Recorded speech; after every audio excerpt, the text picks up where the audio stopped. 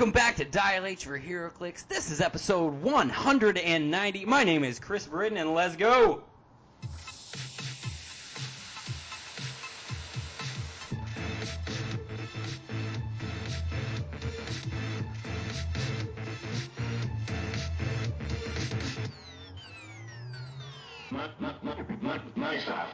Dial H for HeroClix is brought to you by CoolStuffInc.com, where you can find cool stuff in stock every day, including all your latest HeroClix singles and sealed products. So check them out at CoolStuffInc.com. Dial H covers the game of HeroClix and other nerd-related content. Joining me in the studio today is my sexy ranch hand co-host Calder Ness. What's going on, Calder? Howdy there, Chris. Howdy. Howdy. All right. Well, Not much. It's just you and I this week. It is just you and me. It's lonely. So lonely. But it's good. Yeah, no, it's great, actually, because we have like a million things to talk about. The whole X-Men set dropped, so we're going to get into that, into the news section. We had some great videos come out earlier this week, and I want to talk about those. But first, let's start off by talking about your trip to Comic-Con. Hey! So, in MLK weekend, the 13th or the 15th, I went to Ace Comic-Con down in Phoenix, Arizona, well, Glendale, but small details. I got lost in that city so many times. It's different from South Dakota. When you drive around, there's just a tiny sign that lets you know you're in a different city, as opposed to miles and miles of land in between each. Crazy how cities work when they're actually big. So, what was the first day? Saturday was the first day. It was a bit of a weird convention. Didn't start on Friday. And the huge long lines. I was Daredevil this day, the Defenders Daredevil with Jessica Jones' scarf on, so I could barely see like 10 feet in front of me, and everything kind of had this gray fuzz. I was wondering about that, actually, because Calder sent me a picture of his cosplaying, and I was like, this dude's blind. I mean, actually blind in this. Which is actually character accurate, so good job. It's super character accurate, yeah, right? No, I could actually run up and down stairs fine. Going downstairs was hard until I figured out I could, like, look between the space between my nose, poking the scarf out, and, like, there was actually a clear space. It was a fun day. I could barely tell how big the convention center was because I was half blind that entire day. But it was great. 2 people wanted pictures with me, and a bunch of people said, "Yo, Matty Boy!" So that was kind of cool. I did not know we called Daredevil Matty Boy, but I guess we do. And so that day, right as it started, we went in and we did the Chris Evans Captain America panel with Anthony Mackie, Sebastian Stan, and Chris Evans. They asked all these really cool questions. The important one was Sebastian Stan talked with Hugh Jackman, and he kind of said it would be great to have him here, but Hugh Jackman said to Sebastian Stan, I'm surprised they let him say this, but that he's just not going to be in any of Marvel's X-Men. He knows it's time to retire. So that was, like, sad, but I was also interested in, like, Sebastian Stan just talking to Hugh Jackman, I guess. That was cool. That is cool. Captain America, Chris Evans didn't have the beard for this convention. He was totally clean shaven. I thought it was interesting. And where did Bucky... Oh, so Anthony Mackie, he is so great. He like kept the spirits like up. Like Captain America, Chris Evans, he's really good at like talking for a long time. But Anthony Mackie is just hilarious. Oh my gosh. Have you seen I cannot remember which movie it is off the top of my head, but in the extras on the Blu-ray disc, there is a special, and it's specifically covering Anthony Mackie. He looks like he legitimately loves his life when he's on, like, the sets of the Avengers, and actually, it might have been Captain America 2. Alright, so Winter Soldier. I'll have to check that one. I cannot remember. It might be, I could be mistaken on that, but that dude legitimately loves his job. You can tell. That is beautiful. Because, oh man, he's just so energetic. He was like, I love going Halloween and seeing, I can't do his voice, but he just loves seeing all the Captain Americas and the Falcons and stuff. And then that's right when Sebastian Stan came in to like sweep the people's hearts. And he's like, yeah, I love all the female Buckies out there. And you could hear the audible wooing sounds of all the women in the audience. That man.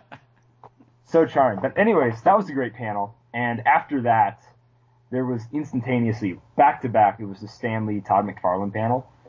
And there's something so surreal about seeing Stan Lee like in person.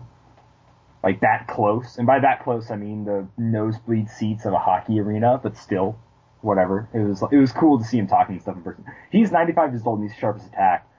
Todd McFarlane did an introduction for Stan Lee, and it took like 6 minutes. And Stan, he like runs right up those stairs with no help. Like, no one helped him up the stairs. And I'm like, my 95-year-old, if I got a 95-year-old grandpa, he'd probably need help. But anyways, he was like, oh, great job, Todd. You took a 1-minute introduction. You pulled out to 10 minutes. Are you proud of yourself? I'm like, jeez, Stan.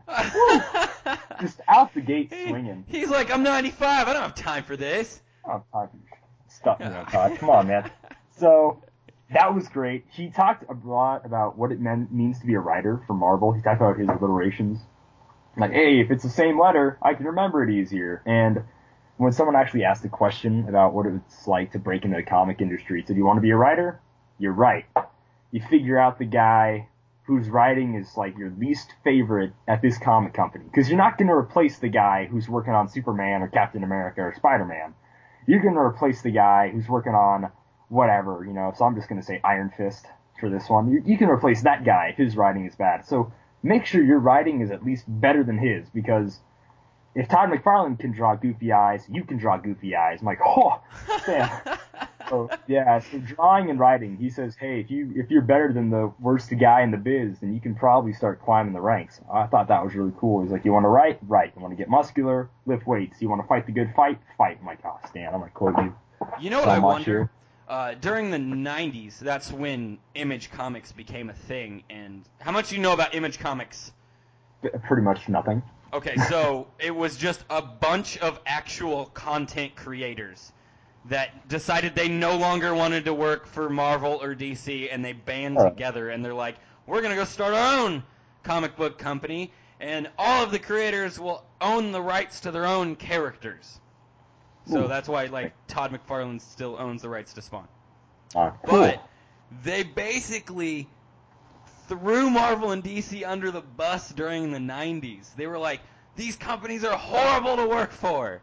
And that's why they started their own. So I wonder if Todd McFarlane forgot that he said all those mean things about Marvel back in the 90s, and maybe Stan Lee didn't forget.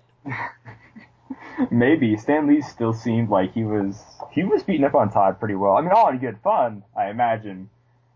But maybe never forget. Stan Lee never forgets. Well, Stan Lee can say whatever Stan Lee wants to say. That is very true. So that was basically the first day, and not really much else happened besides those two. Oh, there's a Haley Atwell panel too. That was pretty great. Carl Urban was supposed to be at the convention, but he canceled on Saturday, which really sucked. And I was like, oh, I can talk to Carl Urban, like, because you had said you met Carl Urban at a convention. Like, sweet, now I can talk to Carl Urban. Nah, Chris doesn't have something up on me, but nope. I didn't get to talk to Carl Urban, so that's just how the dice roll. And I actually had a photo shoot, so this is a bit crazy. You can only get Chris Evans photo shoots if you bought a VIP package, and I'm not ready to spend $700 on a VIP package to get Chris Evans photo shoots. Oh my lord. Right? Was it really that expensive? It was that expensive because it was never just a standalone Chris Evans. It was like Chris Evans with Anthony Mackie or Sebastian Stan or Spider-Man or something, right? Yeah. And like, this is needlessly expensive. Chris Evans' autograph would have been $170, his photo op would have been $200, I believe. And so that combined with the normal 3-day pass, the lowest you're going to get was $500 for a Chris Evans, full pass VIP thing. And yeah, I know, right? And I was like, I'm a big Captain America guy. So I had to make something happen.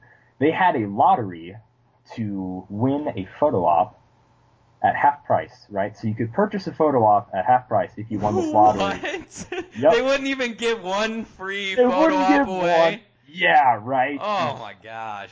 Anyways, me and a friend entered, and I actually won it. I'm like, oh, I'm buying the lottery. So I bought the $100 photo op, won the lottery, which blew my mind. And I'm getting ready to go, and it's at 4:30 is my photo op with him. 3:30 is my photo op with Stan Lee, and I wasn't able to get a signing, which really sucked. But there's a secret little story later.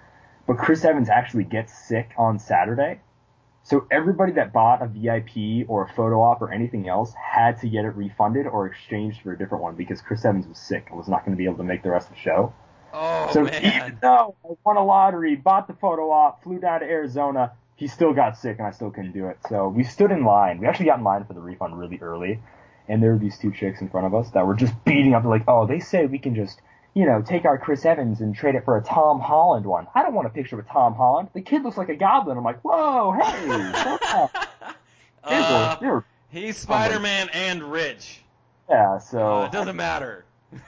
Exactly. I was like, they are scary. So I got that refunded right at 2:50. I decided, well, I'm gonna go jump in line for Stan Lee, get 40 minutes early there. Got in line, and I stood in line for an hour and a half before they actually let us in to take pictures with Stan Lee. So it's like 5:30 right now, and I go in, and they're like, all right, everybody get your bags ready, get your stuff off, get whatever you want for your picture. They take the little card that you get once you turn your receipt in. Stan Lee's sitting there. He's looking good, man. They're taking pictures, and it is just, like, you get 4 seconds with the man. You're in and out like a flash. I hand some guy my bag. He looks at me. I'm like, dude, come on. They basically did a cavity search when I tried to get in this convention anyways. And I go ahead. I stand next to Stan Lee. I'm like, sir, you and Jack Kirby molded my life pretty much. I want to thank you so much. He does like a little, like that, and it's ready! Aim! And it would flash, and then they'd just yell, next, and then you'd move on. You got like 5 seconds maybe with Stan Lee. I touched his back. Felt great. Man. Felt great. And then you walk out. He's got to be mentally checked out of this by now. Like, I met Stan Lee, too, like 5 years ago, and that was just to get a single comic book signed. He didn't even look at me. I can believe that. He looked forward pretty much the entire time. Like, yeah, that's... Yeah. So I guess dilates approved people to meet Carl Urban. People not really you're going to get your biggest bang for your buck, Stan Lee. So, I don't know. So, just to go over one autograph story, which is fun. So, I wanted to get this Captain America Sentinel of Liberty thing that, like, Stan Lee actually wrote, signed by Stan Lee. And I'd ordered it, and it was like $50, and it was in really nice condition. But they were all out of signings. So we actually go to the Stan Lee signing booth, and I ask them, hey, is there any way I can get any more, like, a way to get an autograph here on the con floor? I couldn't order one online. And they say no. But then one guy who was in the booth, he does, like, this head nod thing, like I don't know, it's like in an alleyway, he, like, nods to the outside of the booth, and I'm like, okay, and I do a head nod. We meet outside, and he says, yo, man, you want a Stan Lee autograph? I'm like, well, yes, that would be fantastic. He says, I got 6 of them right here, all right? Now, they can be yours. But you got to pay face value, and I'll give them to you. You can turn them in. You just send them the autograph. I'm like, well, really? You have just 6 extra autographs lying around? I was like, yeah. First off, that's a lot of money.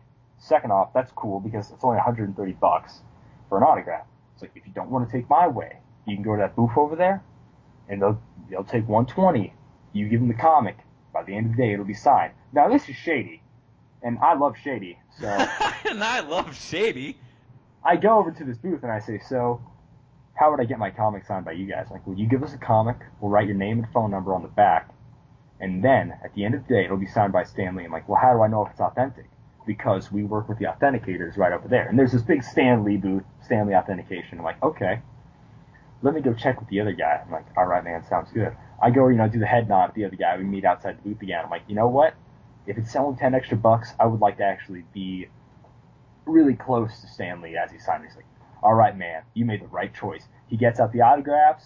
He's like, here you go. I'm like, all right, that's 130. I was like, what? No, it ain't 130. What's 6 times 130? I'm like, well, I don't want 6 autographs, buddy. Slow down here. I just want the one. He's like, oh, no, they're a package deal. So do you have $700? No, I don't have $700 in cash. So I can't obviously buy that many autographs from Stan Lee. So I just go back to the other booth. I'm like, okay, I'll give you guys the 120. I'll give you my book. I'm trusting you here. I'm like, no, you won't be disappointed. I'm like, this is so bad. So I paid him up front 120. I came back at the end of the day. Sure enough, it was signed by Stan Lee. I went to the authenticator people. They're like, this is the authentication thing. They took me downstairs to CGC. They say, hey, this is a nice book, really cool. I signed up for a CG. That's a comic grading. You know them. Yeah. I signed up for their account. I sent off my book to get graded, and it'll be back here in 6 months, 2 weeks. I'll just roll the dice on that one. 6 months, 2 weeks. Who knows? Okay. So that was fun. And just one last story, just to wrap this up. I just want to say, that's one of the shadiest stories I've heard. Was it not? And I was in a while. He was like, so, are you really going to do this? I'm like, yeah, I kind of want to do it. It's great. Other comic artists I did get to have signed. I met Mike Zeck. He did some of my favorite 80s Captain America covers and art. And he also did all of Secret Wars, which is really cool. He Oh, came see, up I with just me. assumed you were a huge Leafield fan. Probably. No, but speaking of bad artists, I did get some books signed by John Romita Jr. John Romita Jr., if you're listening, I don't mean you're a bad artist. Excuse me. I think you're above par artist. John Romita Jr. is one of the worst artists He in is. all of Marvel Comics history. But that one run that he drew of Captain America is actually a really good run of Captain America. So I had him sign 2 of those. I got a picture with him. He signs it JR, because, I mean, it's fitting, I guess, but he was chill about it. He was the only artist that when you paid $5 to get it signed, he would actually donate it to some other place. So I was like, okay, that's cool. I'll get books signed by John Romita Jr. Good on him. John Cassidy was there. I really don't know who he is, but I had a book by him, so I had him sign it. So that was fun. Okay. Mike Zeck is probably my favorite because I had this old Captain America comic that I found like at an antique store. As a kid, I saw it, and like Captain America is upside down, and they're like pulling him out of the water. I'm like, oh, is Captain America dead? I'm like, I just found out who Captain America is 2 months ago. I don't want him to be dead, you know? So, as a kid, this is scary for me to see. And I made him sound really old when I said antique store and as a kid when I was talking about this comic book. But anyways, he actually said this is the very first cover of Captain America I ever drew before I was permanently on the book as an artist. So that was really sweet to have him sign it. That's pretty cool. And finally, on Monday, it was the WWE day pretty much. They had Jimmy Hart, Eric Bischoff, some ring chick, I don't pay attention that much, then Sting and Hulk Hogan, which is awesome. And that day, we decided we were going to be Sting and Hulk Hogan, like, basically midnight before the convention, so the day of. And this is Martin Luther King Jr. Day. So we go to Walmart, we buy face paint, we buy yellow and red fabric and stuff, and I freehand a Hulk Hogan bandana for my friend. And then in the morning, I wake up, I borrow his leather jacket, I gel slick back my hair, and then I white and black face paint. The black barely worked. It did not work at all on the lines, which sucked, but I did it anyways. And I wore the darkest shade of lipstick we could buy at Walmart. We couldn't find black for some reason. So I had this really dark red, which looked horrible. But anyways, I was Sting. That's all that was important. I was Sting, and I basically only seen 3 matches with Sting in them in my entire life before this. And WWE Monday was probably the slowest day of the convention since Carl Urban wasn't there and nobody else was there. Stan Lee, everybody else was gone. It was just Hulk and Sting pretty much. During both panels, they actually let us sit front row, like, seats because we were in costume. And because that's cool. Were there. They say, hey, front row, and really the first 5 rows are supposed to be VIPs. But it's like, well, we want you guys to be in the pictures, so go ahead and sit up front. I'm like, oh, awesome. That's so awesome. And I'm shaking in my boots right now because, A, I'm nervous. I'm sweating like a whore in church because I've only seen 3 Sting matches before this, and I've played WWE 2K16 or whatever a few times, and I really like playing Sting because he had cool looks. And, yeah, it came time to, like, ask Hulk Hogan, took questions, and right as Hulk Hogan came on stage, though, he was like, I love all the Hulkamaniacs out there. Watch yourself, Sting, and he pointed right at me. I'm like, please never do that again, sir. That was terrifying. But, yeah. He could still kick your butt, man. He totally could. Dude, his arms are huge. That dude is ginormous.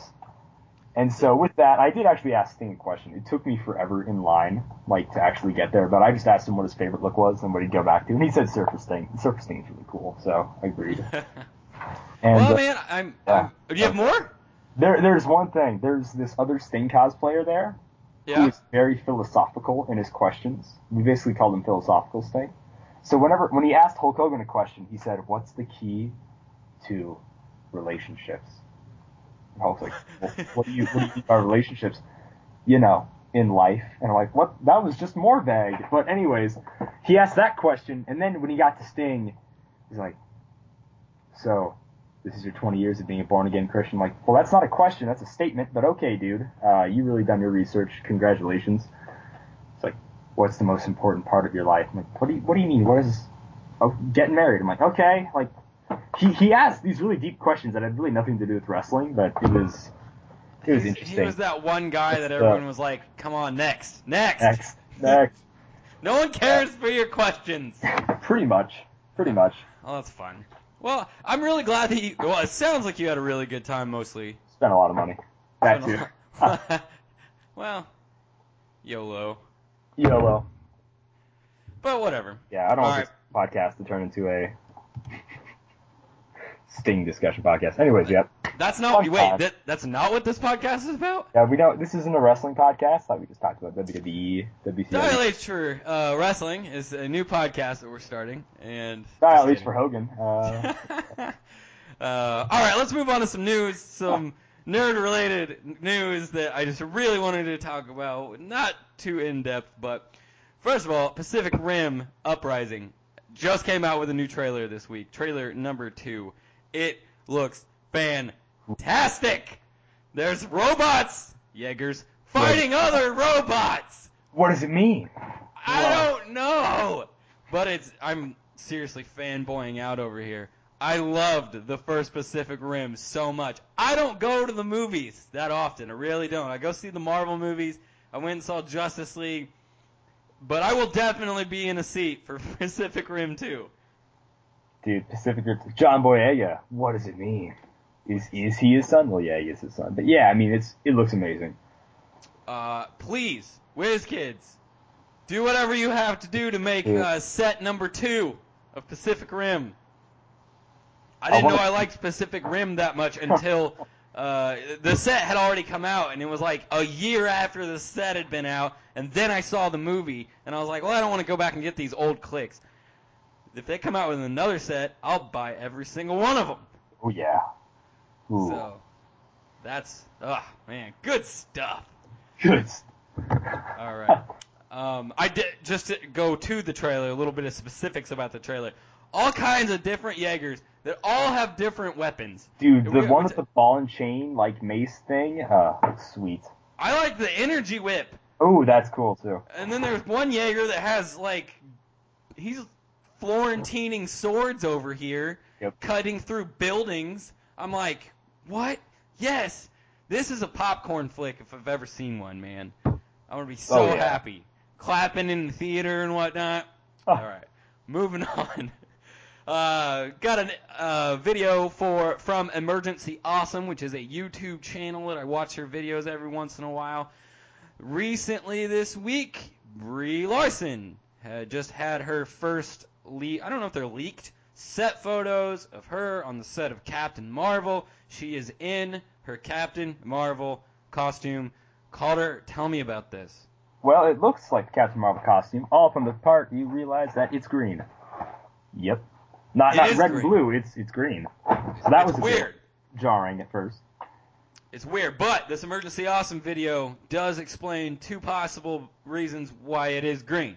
One, they might just invert the colors in post, which will make them pop because the cameras will catch the green better as she's moving around, and then they'll invert the colors later in post-production to turn them the colors that they're actually supposed to be. So don't really worry about it being green now. Movie magic, guys. Movie magic.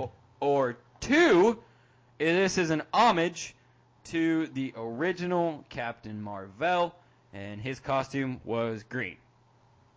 It was indeed. So, I guess we'll see. I'm looking forward to this is going to be a fantastic movie. I love Captain Marvel. I don't think that they make bad movies for Marvel anymore, so I'm sure it's going to be great. To quote Chris Evans, because I was there and you weren't, haha. Marvel just they don't miss. You said that. But yeah. I mean, there's a reason that they make that much money. Holy cow. But, okay, last thing in news that I found on Polygon.com is a very, very short little article about where the Avengers are. Apparently there was a Black Panther prelude comic that was released. They've been doing this for years. They have, prelude comics for, all the Marvel movies. But this one specifically just laid out where all of the Avengers were between Civil War and Infinity War. 2 years. A long time. Yeah, it's pretty cool, and because it is written specifically for the Marvel Cinematic Universe. This is canon. And it does count. So if you do care, it's interesting. If you don't buy the comic, you can at least go read this article. And as always, all of the videos and things that we just mentioned, there will be links in the podcast show notes to go view/read all of that stuff. All right, moving on. You want to do X-Men stuff? X-Men stuff? Oh, yeah, hey, there's an X-Men set. Yeah. Yeah, let's do that. The whole set is out now. Whole set. So in typical Dial H for HeroClix fashion, we have gone through the entire set. Calder and I have both chosen a single figure from each rarity level, minus chases and primes, because that's what everybody always goes and reads.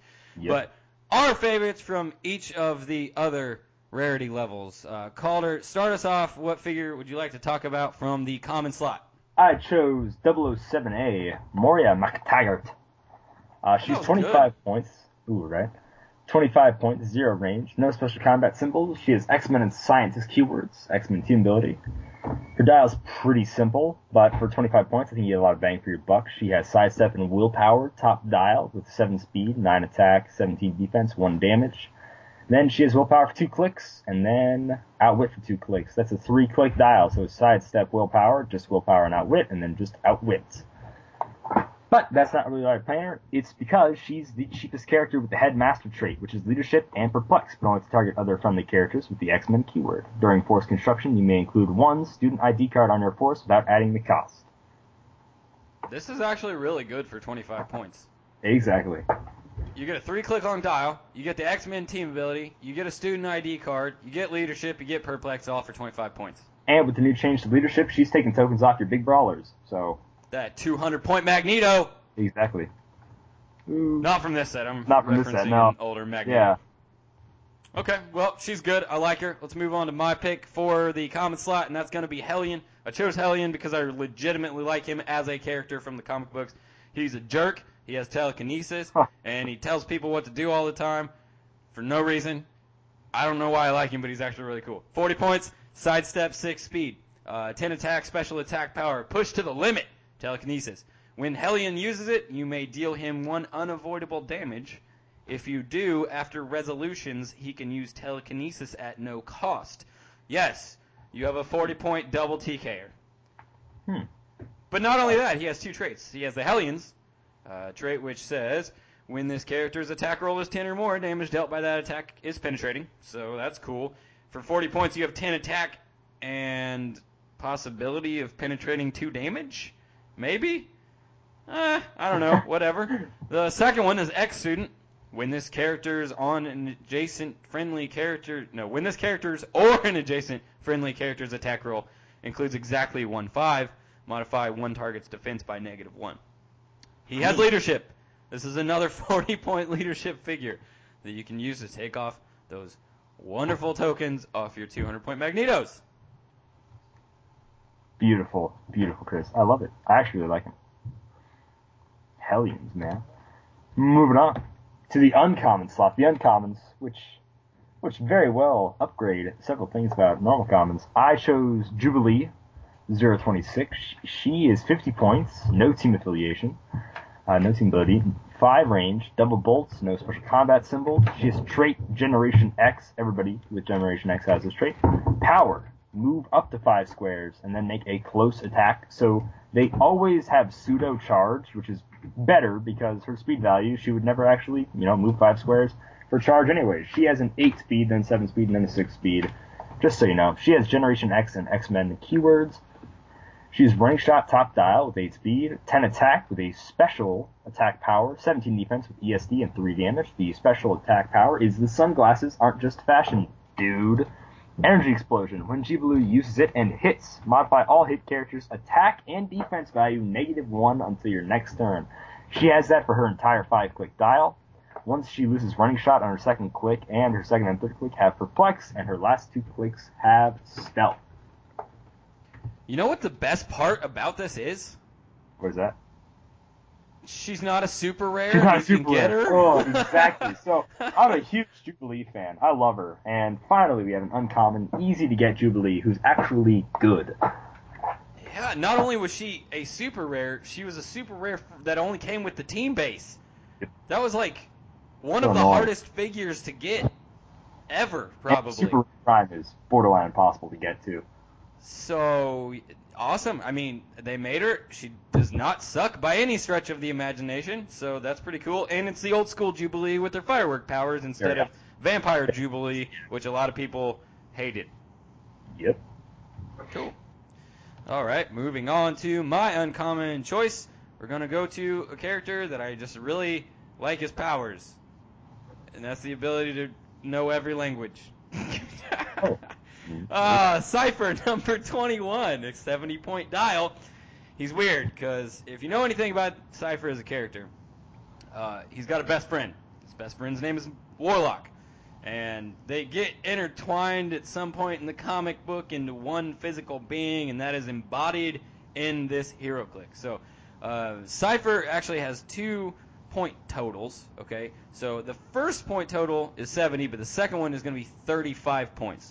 So his 35-point dial looks like this. It's 2 clicks long. He has sidestep, 7 attack, 7 speed, 0 attack, and 0 damage on both clicks. Okay?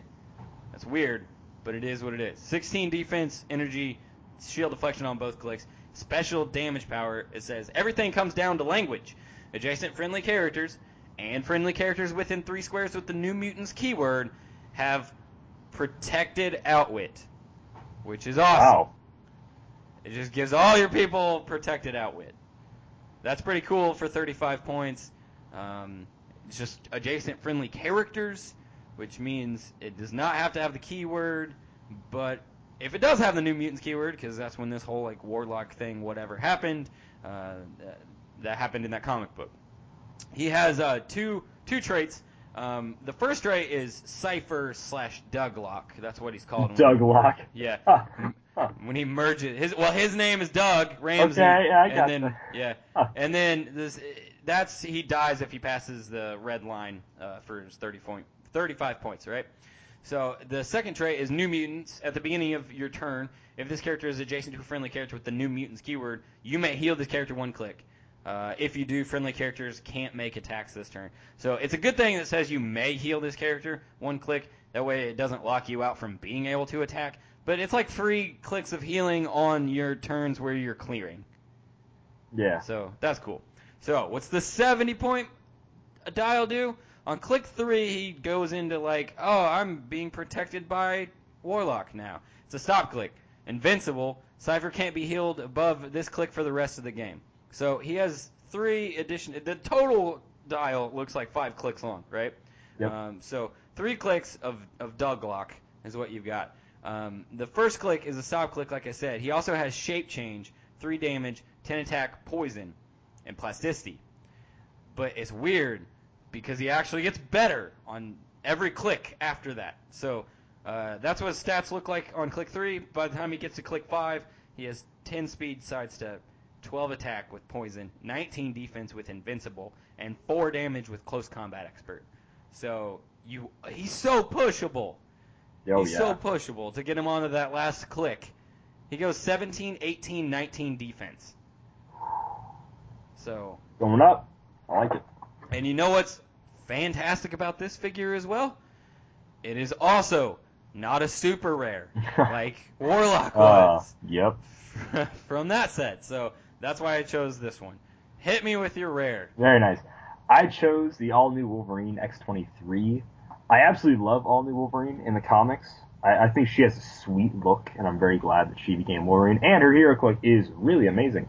So clocking in 100 points, 0 range, she has Indomitable for only special combat symbol. All new X-Men, Circle of 4, Weapon X, X-Force, and X-Men keywords. She's 6 clicks long.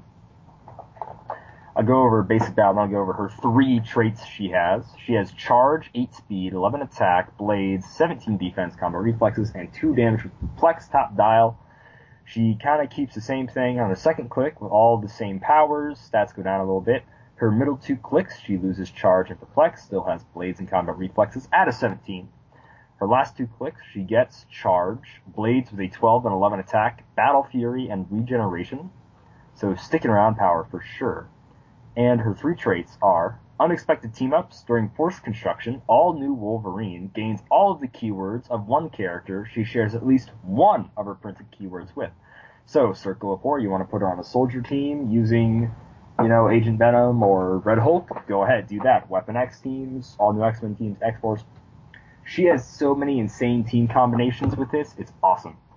Her second trait, actually I'll say that one for last since that's his own character. Her third trait is Kick-Started Healing Factor. At the beginning of your turn, you may roll a d6 and add the number of action tokens on All New Wolverine. On a final result of 5 or more, heal 1 click. And it does not say power or anything, so we'll just assume free action, just to roll a d6 plus our action tokens and heal her up. Her last trait is Jonathan, the Unstoppable Wolverine. Free, once per game, generate a Jonathan Bystander token. The first time each game that the Bystander would be KO'd, instead it isn't. So basically it's a Bystander with 2 stock clicks, give or take. Jonathan looks like he has a 7 charge, 10 attack with blades, 16 defense with nothing, and 2 damage with Battle Fury. Oh, it's amazing. I actually read the all-new Wolverine title, and with the introduction of Jonathan as, like, an animal, it's awesome. He's treated like a pet. It's fantastic. Huh. But this is a fantastic Laura Kinney. Really good. I think they did a really good job. All right, I'm going to talk about what, if you are a long-time listener of this podcast, you knew that I was going to talk about this figure because I love this guy. Number 46, Gold Balls. He's awesome. It's fantastic. 45 points. 5-click long dial. An entire dial full of Force Blast. So there's that, which is weird. 5, range 2, bolts, keywords. This is weird, but it makes 100% sense. He has a Spider-Man family keyword. He also has the X-Men keyword. In the Ultimate Spider-Man comic with Miles Morales, Gold Balls stops going to the X-Men classes or at the academy or university or whatever, and he actually starts going to high school, regular high school, and he finds out that he goes to high school with Spider-Man, and they become BFFs. Nice. So, all right. So what does Gold Balls do? Probably one of the coolest things I've seen in a really long time because I think it's so stupid. He has 2 traits. One's an ex-student, so I'm not going to read that one again. The second trait is called Gold Balls. It's a unique modifier. Opposing characters adjacent to, occupying the same square as, or holding one or more Gold Ball objects modify their attack and defense by -1. He creates Gold Balls all over the place. He has a special attack power. He has the entire dial. His attack goes 10-11, 10-10-9, so it's actually pretty dang solid for a 45-point character. It's called Poink, which is the onomatopoeia that Gold Balls makes when he creates Gold Balls. Thank you, Brian Michael Bendis. And if you hate Brian Michael Bendis, then we probably aren't going to be friends. When Gold Ball hits an opposing character with a ranged attack, after resolutions, you may generate a standard light object named Gold Ball in the hit character square. So, this is positive and negative in a way. So, if they have stealth, you just gave them stealth. Which, wait. No, you can't hide in light objects anymore. Never mind. I just remembered that with the rules change. But they do still get the hindering terrain bonus, right? Yeah, well, at the very least, they can't pick up a gold ball and hit you with it. So. Well, yeah, that's true, because all characters have super strength now, so they can pick it up, but their attack is going to go down by -1, their defense is going to go down by -1, but if they're just standing in it, their defense breaks even. So, for 45 points, this is fantastic. I love Gold Balls so much in the comic book. I gotta play him and Frogman on a team now, Spider-Man family. That's gonna be cool. Gold Balls, man. All right. Kicking off the super rares. I got Dust, 50 points, X-Men team ability, 4 range, 1 bolt, no special combat symbols, Hellions, and X-Men keywords, Hellions. She has an awesome sculpt. I just want to get that out of the way right now. With the sand flowing and her body kind of, it's cool. It's really great. Awesome. She has sidestep for her first 3 clicks. Precision Strike for her first 3 clicks, and a Special Defense Power for her first 3 clicks. And her last 2 clicks, she just has Regeneration. Her speed is 98899. Her attack starts strong with an 11, followed by 2 10s and then 2 9s in the end. And then her defense starts strong with 17, 2 16s in the middle, and 2 more 17s, and she has regen. And her damage starts with a 3, has 3 2s, and then ends on a 1. She has improved movement, elevated and hindering terrain, because, sand. She has the same X-student trait, which is the roll in the 5. I'm not going to read that. Another trait is Scouring Sands. She has Smoke Cloud as free, but only to place 4 markers. At the end of each opponent's turn, deal 1 damage to each opposing character occupying or adjacent to a Smoke Cloud marker placed by Dust. That is awesome, since it is a free action to do. Second, it's basically ranged poison, which is great. Her defense power, which she has for first 2 clicks. Swirling Sands. Super Senses. Dust modifies her defense value by +1 for each adjacent Smoke Cloud marker placed by her. So, if you want to just place all the Smoke Cloud markers next to Dust, she can have a 20 defense. She is so good, man. Oh, really good. All this for 50 points, by the way. She's so good. Like, this is one of the best characters in the entire set. I'm not joking. She really 50 is. points. This is fantastic. And Precision Strike on top of that? I don't know what's precise about a windstorm of sand. Shh, don't ask questions, Chris. Shh. But yeah, But seriously, she's great. She's really good. You should never, ever be unhappy to pull this figure if you pull this figure. Even if you've never heard of Dust. And I haven't. And I'm like, wow, she's awesome. She was introduced in the comics the same time that Hellion was. Oh, nice. Hellion, Mercury, Rockslide, Anole. I think like one more of the figures. By the way, like I counted them earlier, but I forgot what it was because I don't know why. But there's like 13 or 15 characters in this set that have never been clixed. Nice. That they clixed for this That's set. what I like to see. And it got a little wonky because 10A through C are all the cuckoos. The triplets. And technically, I guess they have clixed them before, but it was just named really Cuckoo. Long time. Yeah. But they were never named individually like they are here. So, but yeah, Dust is really good. For my super rare that I chose him because they've never clixed him before. I thought that they probably never would clix this guy because they really haven't used him in the comics books almost at all in a decade or more. Wow. Last time I even remember him popping up was in the Secret Warriors run that I think was written by Hickman, and that was when you know who Manifold is? Yes, I do. Okay, well, basically Gateway was mentoring Manifold. Oh, nice. Yeah, so 50 points. Gateway, Generation X Reavers, X-Force, X-Men, keywords. So Gateway has literal gateway powers. He's a teleporter. That makes sense. He has 12 speed with not energy shield deflection. That's going to be phasing teleport. 16 defense with super senses. 0 attack, and that's because he's a pacifist. So it makes sense. That's why he does not like being part of the X-Men.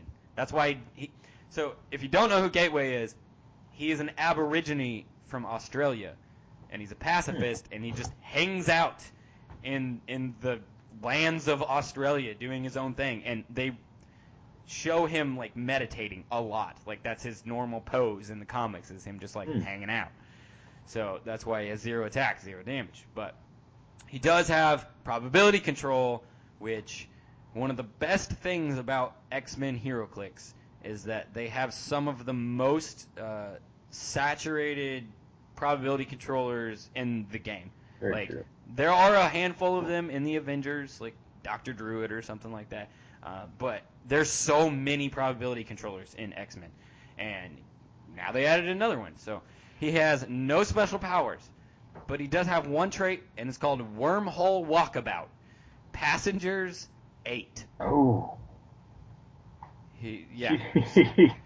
Gateway may carry characters with Wing Symbol or Battle Fury if they share a keyword with him. When Gateway carries 2 or more characters after resolutions, end your action phase. Begin the end of turn phase. So, they pretty much made it so you can't a first turn, you can grab everybody on your team and just, like, plop them in the middle of the thing. And then he's just going to be a probability controller for you. But, I just really like the fact, I have not seen the click itself, but I have a strong suspicion he's probably, like, meditating. He's, like, meditating and hovering or something. Is he? Yeah. Oh, then I called it. Yeah. That's what he always does in the comics. Every single time you see him, that's what he's doing. Yep. And he's silent a lot, too. So he's interesting. So I'm glad they made him as a figure. Finally. All right. Do you have any more clicks that you want to talk about personally? Yeah, I just wanted to talk really quick. The chases don't really interest me, but one of the primes kind of caught my eye. Professor X, Brood Xavier, this guy, he is kind of crazy. I have no idea what he's from. He's Professor X, the Brood head, and he needs to be talked about. He's the rare prime, so that's 37B. He's 90 points, no team ability. He's got 8 range, 3 bolts. He has flight and indom. He's still in the wheelchair, but he can fly. And he has Brood, New Mutants, and X-Men keywords. His top dial is basically the same for the first 3 clicks as his last 3 clicks are basically the same for the last 3 clicks. He has special speed power for 3 clicks. He has blades for 3 clicks. He has an 18 toughness for 3 clicks, and he has 1 damage with special damage power for 3 clicks. In the second half of his dial, 4 through 6, he has stealth for 3 clicks. He has pen blast for 3 clicks. He has 1 click of toughness, then 2 clicks of nothing. He has 1 click of that special damage power, and then 2 clicks of shape change. He's got 2 traits, a royal egg for each of you. When an opposing character of 50 points or less, or another friendly character with the New Mutants keyword, is KO'd, generate a royal hatchling bystander. The royal hatchling has 0 range, flight, 6 speed, mind control, 10 attack, blades, claws, fangs, 17 defensive toughness, and 2 damage. So that's fun. And he has another trait, Headmaster. New Mutants is just all the other Headmaster's traits, but they work with New Mutants. Leadership reflects, and 1 student ID card to your force without adding the cost. His special speed power he has for first 3 clicks is Hive Mind Control. Mind Control sidestep when Professor X uses Mind Control and hits, replace each hit character's attack and damage value with the highest printed attack and damage value, respectively, among them. So that's awesome when he has an 11 attack, 8 range, triple bolts, and he can go ahead and he can target whoever he wants, and as long as, like, 1 character has, like, a 12 attack or something nuts, they are all swinging for a 12 attack and, like, something like 6 damage or whatever, you know? So that's awesome. So all the little guys can basically take a chunk out of the big guy, and, you know, they'll revert back to normal once the mind control's over. His special damage power he has for his first 4 clicks, augmenting your powers to make you better hosts, in power and shape change. So I actually have one thing I want to say about the hive mind control power. Yep. They're probably going to have to rule on whether it recalculates the second an opponent's figure reverts back to their force. Yep, they probably will have to do that, won't they? So I guess we'll see. Now, they probably meant that they're locked for the turn, so as soon as you hit everybody and then you calculate whatever their printed attack and damage value, whatever the highest is, it probably locks that, but it does not say that, so that's open for interpretation. So, other than that, really cool. And on a side note, so there was a picture that was released of this, and I thought it was a mod. I did not know that. I thought someone had cut off the head of the Brood figure and cut off the head of the Professor X regular figure and just put Brood on Professor X. That is not a mod, apparently. That was just, like, really lazy. It is. They just slapped a Brood head on him, and I don't know if this is what he looks like in comics, but that's what they did. Oh man, that's really lazy. But I will. Okay, we bash on WizKids a lot, but I like to give them credit when credit is due, and we need to talk about 3 figures that specifically do things against what we've been harping against for a really long time. Calder, what do we hate around here? What is one of the worst things that they continue to make for powers or for figures? Man, it's those darn pick-a-powers, Chris. I tell you what. They're always ruling the meta. Always. And every once in a while they get this idea in their head that they're going to try and create silver bullets for certain aspects of the game because people are complaining about stuff. Case in point, look at all of the authority, almost all of the authority. Yep. All of them have like little silver bullets specifically anti whatever was the meta back then, and that happened. Now, it didn't go over real well, and maybe these won't go over real well, but WizKids tried. So we have to acknowledge that. Good job, WizKids.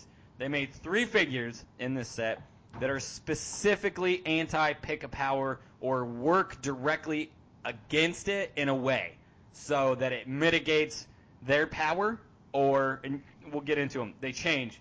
They all do different things, but you'll get the vein of what we're going with. So let's start off with Leech. This one is the one that, well, actually the first 2 probably we'll see play. We'll see. Meta play. I'm talking meta. We will see. There are ways around this already. They were real easy to figure out, but let's go. 30 points, Leech. It's an uncommon. Anyone can get their hands on this guy. Generation X keyword, not going to matter for meta. But you have a 3-click long dial, and he has a special damage power. By the way, he's a tiny character, so you can carry him and not use one of your action tokens or your actions for the turn, which makes it more meta, by the way, because you have to conserve your actions in the meta. Oh, yes. But he has a trait. It's called Lockdown. Whenever an opposing character would use an effect that allows it to choose standard powers to use, you may first choose a standard power. This turn, that character can't choose that standard power that you choose. So you get to, like, pick one power that you're like, nope, not happening. Which is very nice. Yeah. Really cool. So that's like a big bane of all, because you know, I mean, if you play enough meta, you're going to know what they're going to pick next turn. Pretty much. And if you have Leech on your side, even if he's all the way back in your starting area, this power will still trigger, right? Yep. So that's really cool. You can at least pick what you don't want them to have, and then they'll have to choose something else, and it may ruin an entire turn from them, which would be great for you to help you win. So the damage power says don't get too close. Outwit each time Leech uses it. If his target was within 4 squares, after resolutions, he can use Outwit again, targeting a character not already targeted by Outwit this turn. And then in parentheses it says he can keep using it as long as he has targets. So you can kind of just put him where you want to and just like outwit like 3 or 4 or 5 characters, however many people they have on their team. Yep. If they're all close enough. So that's pretty cool. It's also nuts. So just the not needing a line of fire to use his first trait or range to the target. You can leave him all the way in your starting area or just move him into stealth, whatever you want. And he basically controls that piece, at least half of it for the entire game. As long as they don't, run all the way back to your starting area and take him out. And if you want to get risky, he has a stupid good outwit where he can outwit every single figure, 1 power on everybody that he can see. Crazy. Hey, just carry him up with your primary attacker, plop him down, outwit some stuff. Even if they are not using a pick-a-power, which if this continues, this little trend, I see them phasing out pick-a-power or at least nerfing it into the ground. That way it breeds a better meta scene where you see more diverse teams and whatnot. Well, with the existence of these 3 figures, already people are going to be like, well, maybe I should find something else to play instead of Unimind, just because everybody is going to at least have one of these 3, just because of how low their point costs are on their team. And they made him an uncommon. Yeah, an uncommon. The next 2 are rares. I'll go ahead and start Prodigy. He's got X-Men. He's 35 points, so he has 5 more points than Leech, mind you. He's got X-Men, X-Factor. It doesn't really matter if you're playing him on a meta team anyways. He has the X-Student trait, which also kind of doesn't matter. That's the whole roll of 5. He has 2 traits, and he's got special defense power, late dial. Oh, hold on. You mean Darwin. Darwin. You said Prodigy. Oh, did I say Prodigy? Okay, sorry. Darwin. I'm talking about Darwin. Everybody's favorite guy that got killed off in X-Men First Class. He just couldn't adapt, which kind of sucks. Anyways, when Darwin is targeted with an attack, choose a standard defense power. Darwin can use the chosen power for the attack, which is awesome. They're shooting at you with Pen Blast. Go ahead and choose invincible or whatever. So that's kind of neat. Also, he has a second trait, and this is really why you're playing him. I can adapt so much faster than you. Whenever another opposing character uses an effect that allows it to choose one or more standard powers to use, after resolutions, deal that character 1 unavoidable damage. Wow. That's fun. Unimind has 5 clicks. Just keep that in mind, guys. 5 clicks of really good defense values and really good defense powers to choose. If they use Unimind to choose powers like you would, he's killing himself pretty much. 1 unavoidable damage. That's insane. So let's say... So you wanna talk about how you can already get around this figure, which is, I don't think that they planned for this. How's that? If you have their team and they use Pick a Power and you do 1 unavoidable damage, yeah, they'll take that 1 unavoidable damage. But guess what triggers? Colossal Retaliation. Ooh, also true. So I'm just going to, you use your Darwin on my Unimind, and then I send my Carnage over to your face. But fun fact, you can't one-shot, Darwin. You actually can't. You cannot one-shot. So he has Adapt to Survive, and he can also choose a defense power. So whenever a Carnage comes up swinging, you can, of course, choose Invincible or whatever you would like, maybe Combat Reflexes, so he has a 19 defense to Carnage. And he has Stop, Regeneration, on the last 2 clicks of his dials. So he has 2 stop clicks, and he has Regeneration, combined with the trait where he can choose any defense power he wants. Yeah, dude, he's really good. Really good. It's not, the Colossal Retaliation is not a hard counter to Darwin being a counter. But it is a way to get back to him. Yeah. So that's one little thing. They probably could have worded something a certain way to prevent that from happening. Just to be like, haha, gotcha, Pick a Power. But realistically, I don't think they care that much. But for 35 points, this is a really good figure. And he still has the X-Men team ability, so you can still trigger that. So, yay. All right, last figure, Prodigy. Prodigy was, I think, other than Colossus, this was the first ID card that we saw. So, that's cool.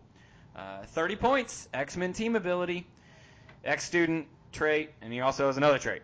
Knowledge Sponge. Once per turn, when an opposing character uses an effect that allows it to choose standard powers to use, you may choose a friendly character. Prodigy and the chosen character can use those standard powers until the end of your next turn. So that's kind of cool. That's not as powerful as the first 2. I get that. But this is just still in the vein of, anti...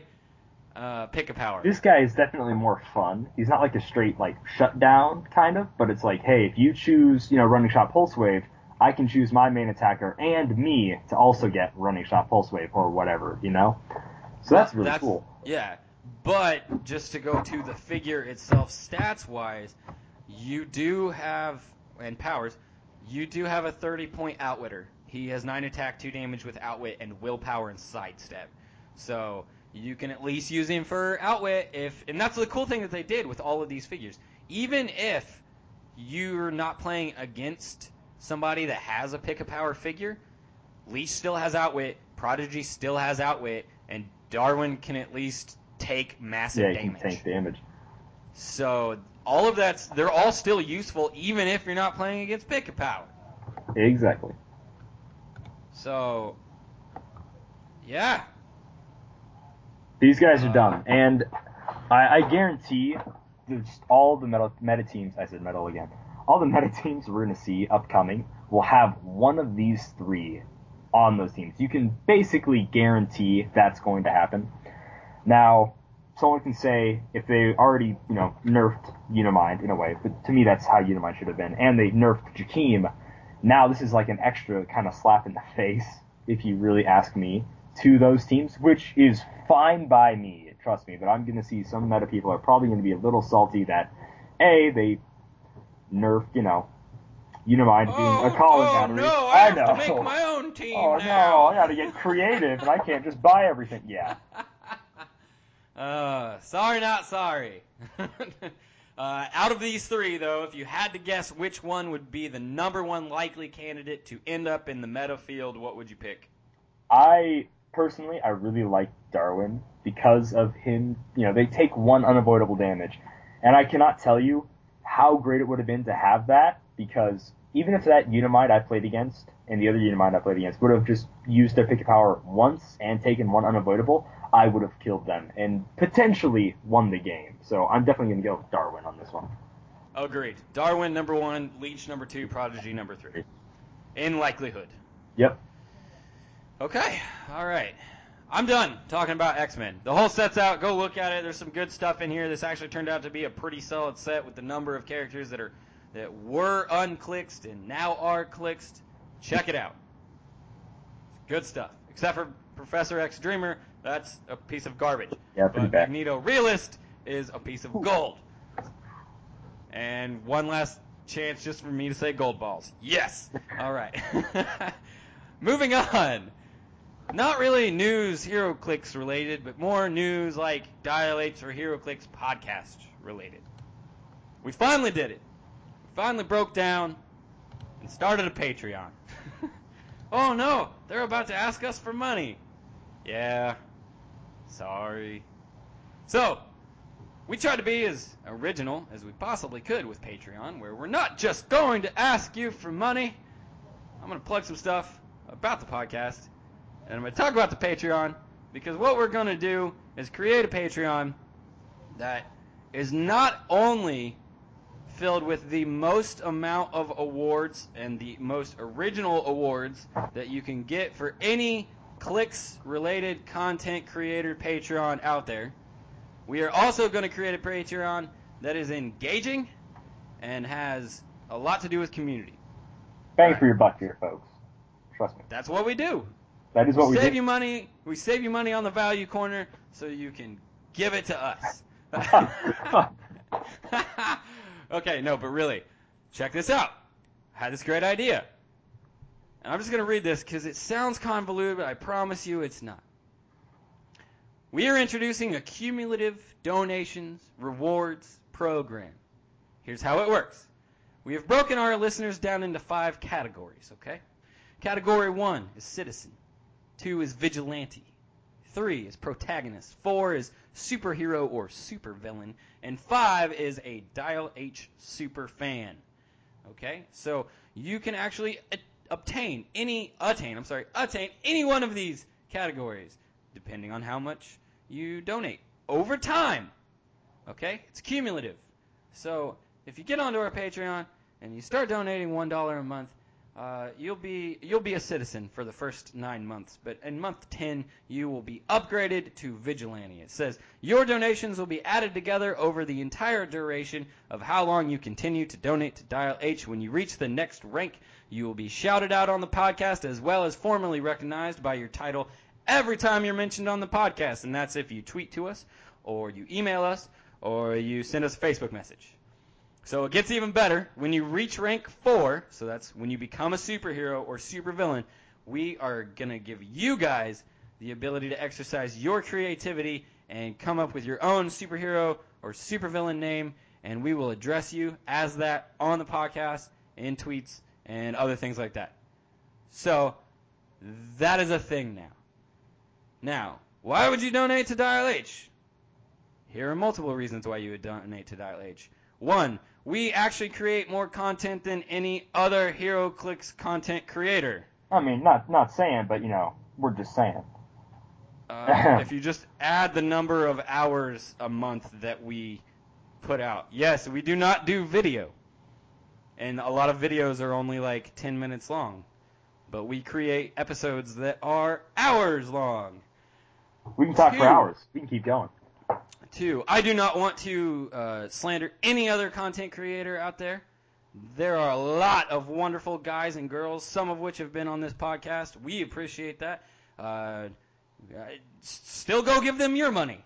But we are working off of a value for value concept here in the Dial H studio, where we know that we are there for your guys' commutes to work, when you're mowing your yard, when you're doing all kinds of regular things in your life, and just if you think that we are giving you entertainment and making your lives just a little happier or getting you through, then just please think about possibly donating to Patreon.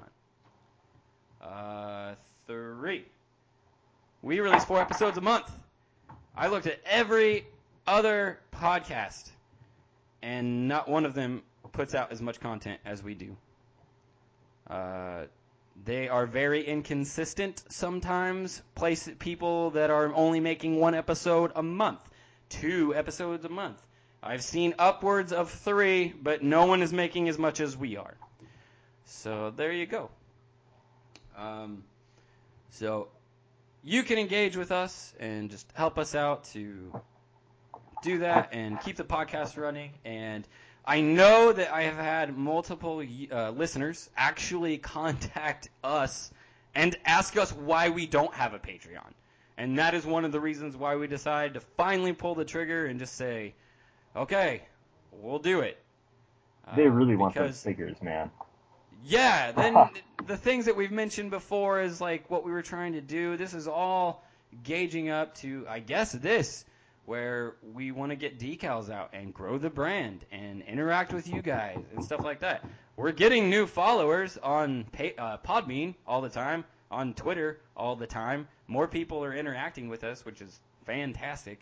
So this is a way to, help us out. Help us help you all just be part of this community. All right. I want to call that heroic level, by the way. If you, all this information is on the Patreon, by the way. Go check it out. It's also cool stuff. So there we go. I'm gonna move on. Stop trying to get your money out of your pocket. Yeah. For now. Let's go on to Community Tuesdays question, which is the weekly question that we put out every Tuesday on Facebook, on Twitter, and let's see. If I can get my phone to work. I'm trying to get my computer to work. Oh, yeah, community question. I gotta use the Dial H page. Ahem. We are professionals here at Dial H for HeroClix, giving you quality content you can always count on and deserve. But, my computer's slow, so just give it a second. I got it. Hey, there we go. All right. Community Tuesday's question was, which characters would you like to see as title characters in the upcoming Batman set? What would their ultimates be? Design your title character. So, I guess, are you up and running, or you want me to start? You can definitely start. Okay. We have Chris Kurtz. He said that I'm going to go with Robin for the title character. Ultimate would be sidestep and attack, repeat till all characters that can be hit once are hit, basically. So, that would be kind of cool. That would not be overpowered at all. No. And by the way, Chris, I was giving you crap on Twitter, man, just because you chose Robin. But yeah, so there's that. I've got another great choice here on the Facebook. The Penguin for a title character. So. Whoa! Yep. I didn't even. I forgot about him. Crazy. So David Collin said the Penguin, and if I had to design my own HeroClix, it would be something like this, where +1 is free, friendly characters get a +1 defense, and can use the Batman 2 ability. Now, this is not for the Penguin. This is for somebody else. This would be a Batman, but he still wants the Penguin to be a title character, but these stats are for Batman, so. Oh, okay. -2, friendly characters get a +1 to combat values for this turn. So all combat values +1, which is really good. -6, friendly characters can get a move action as a free action, modify speed value +2 this turn. So, that's pretty interesting. To all move up. Okay. I would like to see what a Penguin works. Penguin would probably work around the same as Joker's Wild One, but maybe a bit crazier with the Penguins.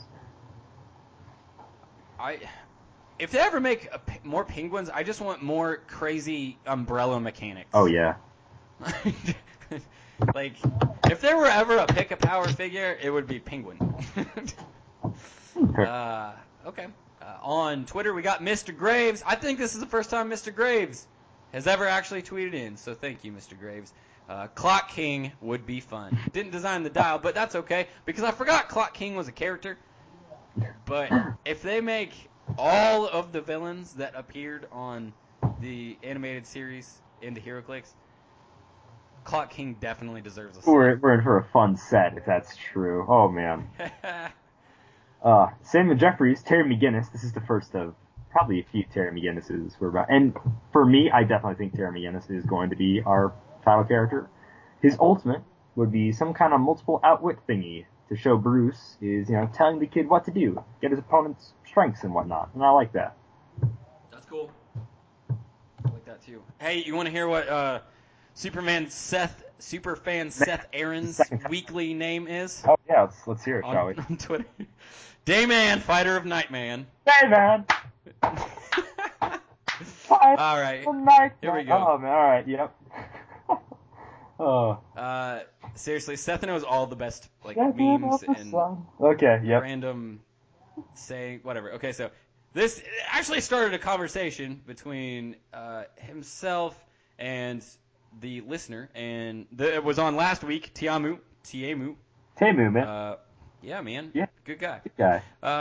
So he said, I feel like if Batman and Joker aren't the title characters, it just wouldn't feel right. I'm not one for designing dials, but I'd say that those two have a yin and yang feel to them, which is true. Tiamu said, Batman seems like a lock considering the set and the fact that he hasn't gotten the title character treatment yet. The Joker, however, part of me is hesitant because we just got him in Harley Quinn, yep. And the Gotham Girls. Not impossible, but they haven't double dipped yet. Maybe Batman and Superman to pair off the two characters who headline their own shows in the DC animated universe. I really hope we don't. That's not a thing, by the way. That's me interjecting in the middle of this conversation. But please not Batman and Superman. Let's see. Skipping down. Seth said he just wants a strong Joker that's based off of Mark Hamill's Joker. Oh, a Mark Hamill's Joker. Nice. That would be cool. Getting his Tiamu said getting his version of the Joker would make it worth it for me. I'm just very wary of reclicking often repeated characters as title characters since WizKids has a bad habit of that. It goes on. You guys are more than welcome to get on there and read that, but for time's sake, very fun.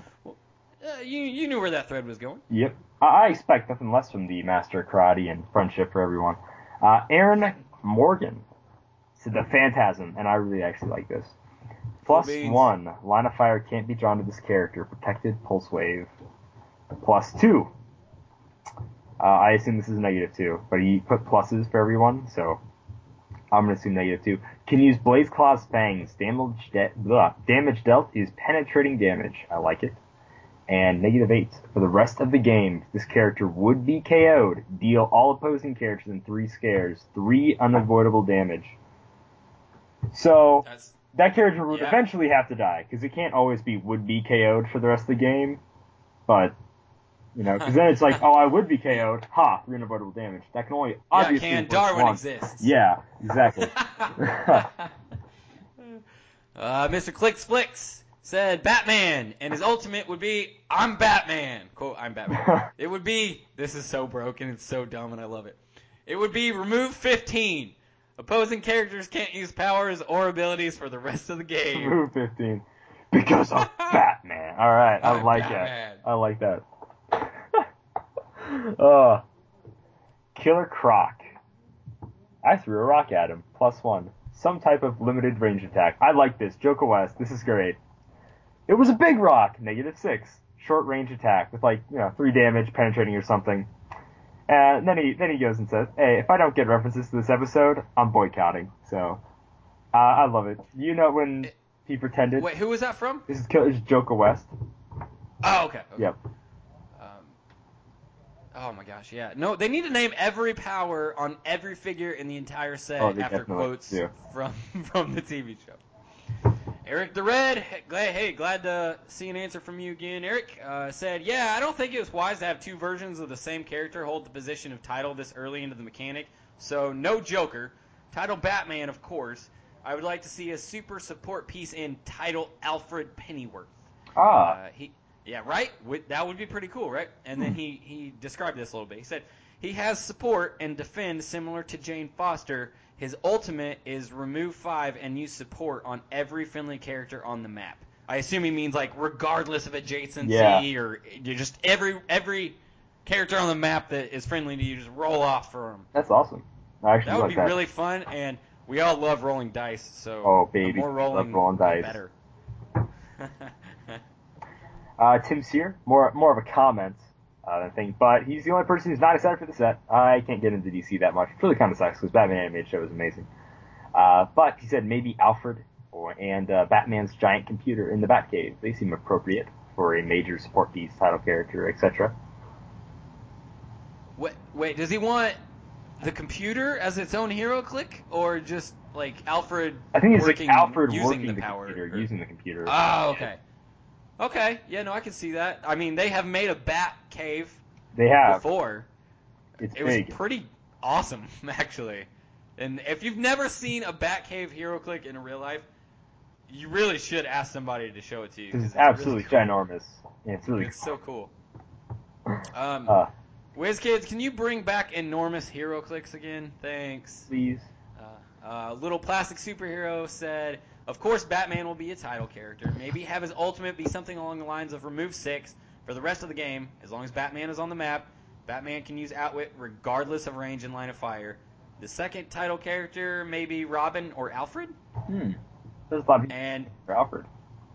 I think they should push that even further. If it's an ultimate, it should be like you should really feel like you're doing something amazing, right? So Yeah. not only should it be like Outwit regardless of range or line of fire, it should be like super Outwit, where it can outwit things that are protected.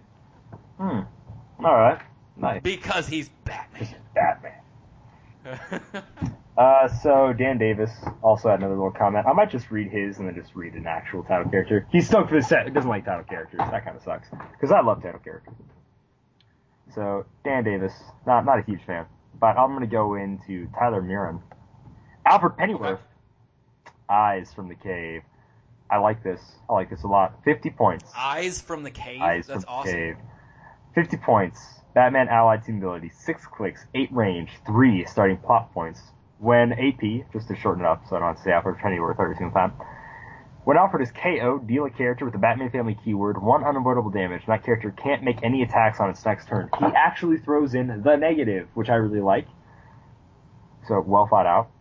+1 plot point. Alfred can target any square with within range and use Perplex, or Outwit as though he occupied that square, which is awesome.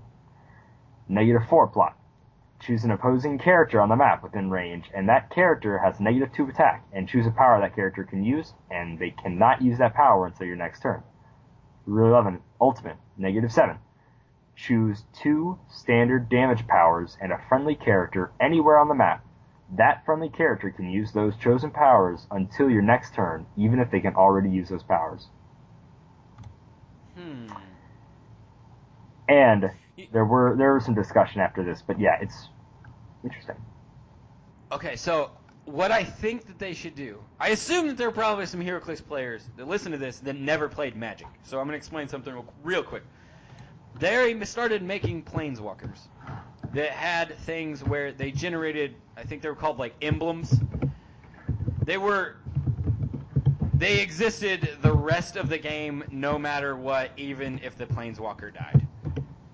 I think that they should start making the ultimates on the title characters permanent, regardless of whether they die or not, and not just until your next turn or something like that. All right. That's not like super ultimate. That doesn't make you feel like you're really triggering something amazing. Agreed. At least to me. And I kind of feel that way with the X-Men ones. Like, Magneto's is like -9. You just modify damage by a plus. That to me is really kind of lame for an ultimate. Yeah, I don't know. But like Thor, they should have us design ultimates. They should. For them because like every ultimate would basically be Thor's ultimate, where they just get double action. Yeah. Yeah. All right, I have one more on Twitter. All right. And it's from Collectible. The first Collectible always thinks outside the box. I love getting tweets from him. The Riddler was treated so seriously in Batman the Animated Series that he deserves a Major League dial. Perhaps something that can affect the layout of the map or map choice. And perhaps being unable to be attacked unless he's the only piece left on the force. So if you think about Riddler as a character, no, this is me talking to him.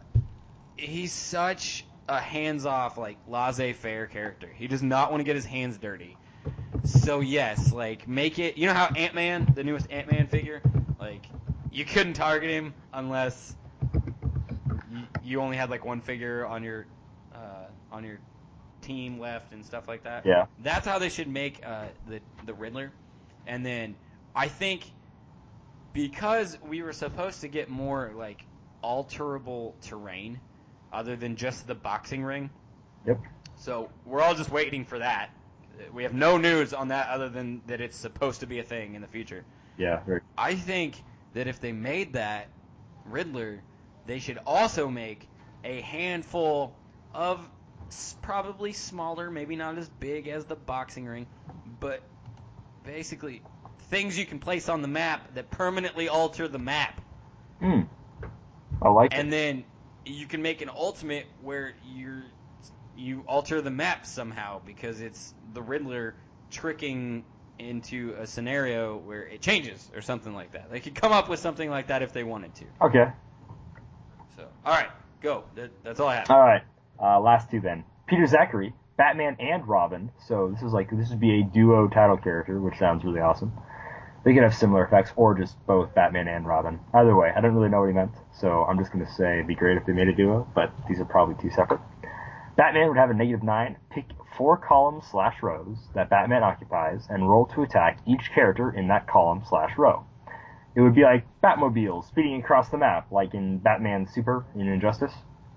And then Robin's would be similar. It would be -7. You do the same thing, but instead of 4 rows and columns, you just pick and use the one that Robin is in, and Robin would call like the Robin cycle or whatever. And since Bats and Robin called in the action, they would jump out of the way, so they wouldn't get affected by it, obviously. So that's pretty neat. I like the idea of Batman just like, Batmobile, run a bunch of people over. That's pretty cool. He clearly played Injustice. Oh, yeah. For sure. By the way, I did look it up real quick while you were talking. They've Nice. only ever made one Batman and Robin duo click before, and that came from the Justice League set. Oh, that was a while ago. It was a little bit ago. So they could definitely be a duo click in this set. However, they did get rid of the duo attack ability. I think that one was a mistake, but whatever. And they'd make it probably more like a flipping back and forth on the dial thing like Iron Fist and Luke Cage. Yeah. But I think that's probably a bad play. Yeah. I was really thinking they get rid of the duo attack, since the duos in the Captain America, Winter Soldier, the chases were so well done with that duo attack ability. I definitely felt like it was a mistake changing how duos and duo attack worked. Yeah. But anyway, to finish off, Ronnie Wheeland. First is Old Man Bruce, baby, and I think this is a really cool idea for title character. 100 points, Batman team ability, 7 clicks long, starting with sidestep, willpower, outwit, and energy explosion. His move is 8, his attack is 12, his defense is 18, his damage is 3, his range is 8 volts. This guy really thought about it. Negative effect: if he dies, all characters can use range attacks for the rest of the game. Cool. Yeah, sorry. Can't use range attacks for the rest of the game. Name of the power is You're Doing It Wrong. +1, -1 to all opposing characters' attacking damage value within 10 squares until your next turn. Second power is -2 is Wrong Move. And it's Outwit, 1 power off each opposing character within 10 squares. And his -6 is Bat Network. -6, add 1 character with a Batman team ability and 100 points or less to the map in hindering terrain. Ooh, Starts. that's cool. His second one is Batman Beyond, so carry 100 points, Batman team ability, 8 clicks long, starting with sidestep, /charge, energy explosion, impervious, /super senses, and outwit. Move is 10, his attack is 11, his defense is 18, his damage is 3, and he has 6 range with 2 bolts. Negative, no range attacks for all characters till the end of the game once his character is died. KO'd. Take this, +1. Place 1 Batarang marker in a square within 6 squares and line of fire. Batarang, this is the trait for the Batarang. Deal 3 damage to all adjacent terrain and characters when detonated. At the beginning of your turn, you may detonate all Batarang markers on the map. So that's pretty cool. Huh. That's interesting. His -3 is a minefield. Place 3 Batarang markers within 6 squares in line of sight. And -6, Batsuit. Heal Batman Beyond to his first click. For the rest of the game, he has +1 to all combat values. Starts with 2 points. I like the ultimate a lot. Yeah. I completely forgot that Terry used exploding batarangs until now. Like, all the time. He used them all the time, too. Really? Huh, yeah. In that show. So that makes sense. Hey, WizKids, listen to this guy. He'll design dials for you. Get Ronnie to make dials. Seriously, it's awesome. All right. So we were giving a copy of Doctor Strange out to the listener that we liked their comment the best. So, Calder, you want to tell me who won this week's giveaway? Oh, by and large, it's going to go to Ronnie Wieland. I hope I'm saying his name right. But yeah, it's going to him. That was awesome. The Making Old Man Bruce was really cool. And the Terry McGinnis was just absolutely great. And this was actually a hard choice. I want everybody to know, like, I loved the Alfred a lot. And I thought the Phantasm was really cool. Like, there were all sorts of really good ones, but just he blew me away with the Terry McGinnis idea for his dial. So it's going to Ronnie. Okay, Ronnie, congratulations, first of all. And second of all, I'm going to need you to message Calder with the code word Batarang. That way we know that you listen to this, and hopefully you listen to it within a week.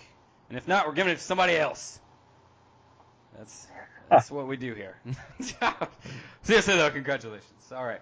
I don't have anything else on Twitter. Do you have anything else in the community realm? Real quick for community, you mentioned this while I was gone, but I finally visited my mailbox and I got my cool action tokens from Enrageous. They're all Captain America and they're all amazing. So I want to thank Chris Kepron and just Enrageous so much. They're awesome. They feel nice. They're red, white, and blue, and that's so cool. I love them. Different art, you know. So I want to thank him for the sweet action tokens I just got. Right on. I think I saw him before you did because he sent me a picture of the ones that he sent to you. But anyway, yeah, he does good work. Listeners, go buy stuff from that dude. Buy stuff, good man. Stuff. We're just telling you guys to buy stuff right now. Just do it. All right. Don't forget, it's Community Tuesdays, so we're going to post another question on Tuesday to stretch your guys' imagination and test your creativity on things within the realm of HeroClix. You can find us on Facebook at DialH for HeroClix. On Twitter, we are at DialH4. That's the number 4, HeroClix. You can email us at dialhforheroclix@gmail.com. And now I have to add this to the end of every single one of these. You can find us on Patreon. Just search DialH for HeroClix. And there's actually 2 DialH for HeroClix. Make sure you choose the one that is correct with the heroic level stats and everything like that. If you guys want to do one-time donations, you can as well. That's okay. Anything would help us keep this podcast going and stuff like that. So thank you guys for all of your support in the community and hopefully in the future on Patreon. Fantastic. Okay. Last thing I wanted to say. I was wrong about last episode being my 50th episode. I did not account for the farewell episode with the original 3 guys that I was not part of. So last episode was my 49th. This is my 50th episode. So yeah. So that would be a great present for my 50th episode, is to jump on our Patreon. All right. Thank you guys. I appreciate all that you do. And you guys mean so much to me. I'll read this out. This might be the first time without using the script because I basically say it in my sleep now. So DialH for HeroClix is brought to you by CoolStuffInc.com, where you can find cool stuff in stock every day, including all the latest HeroClix singles and sealed products. Check them out at CoolStuffInc.com. All right, guys. See you next week. See you later.